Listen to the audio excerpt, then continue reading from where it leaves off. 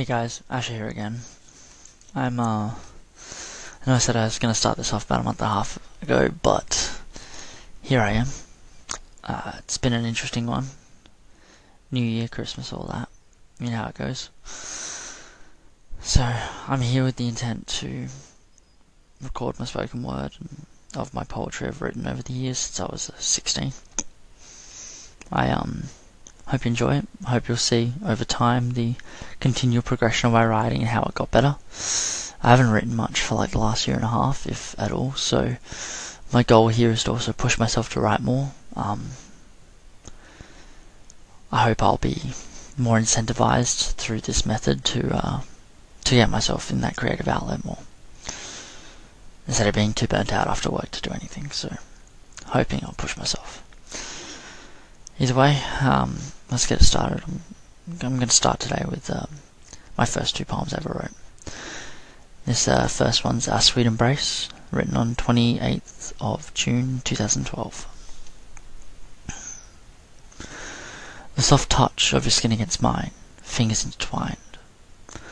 Our lips meet, the softest, most kind and delightful peck. Your embrace, so lovely, so mistful.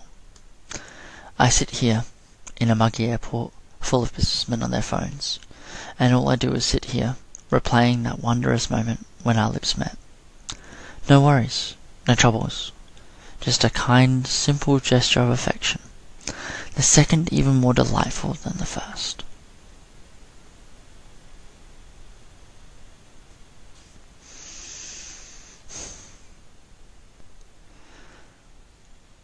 Alright, and this second one is called Just Friends, written 2 days later on 30th of June 2012. That phrase, it haunts every fibre of my being. Every inch shivers. The dawn of your smile brings a surreptitious smile to my face.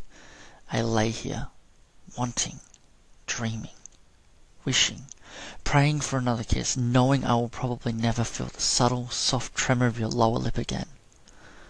I hate myself. Replays in my mind. It's true.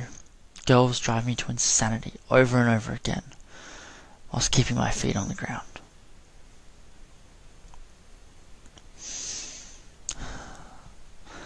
Look, that's the two for you today. I know this is pretty short. These aren't very long poems I write.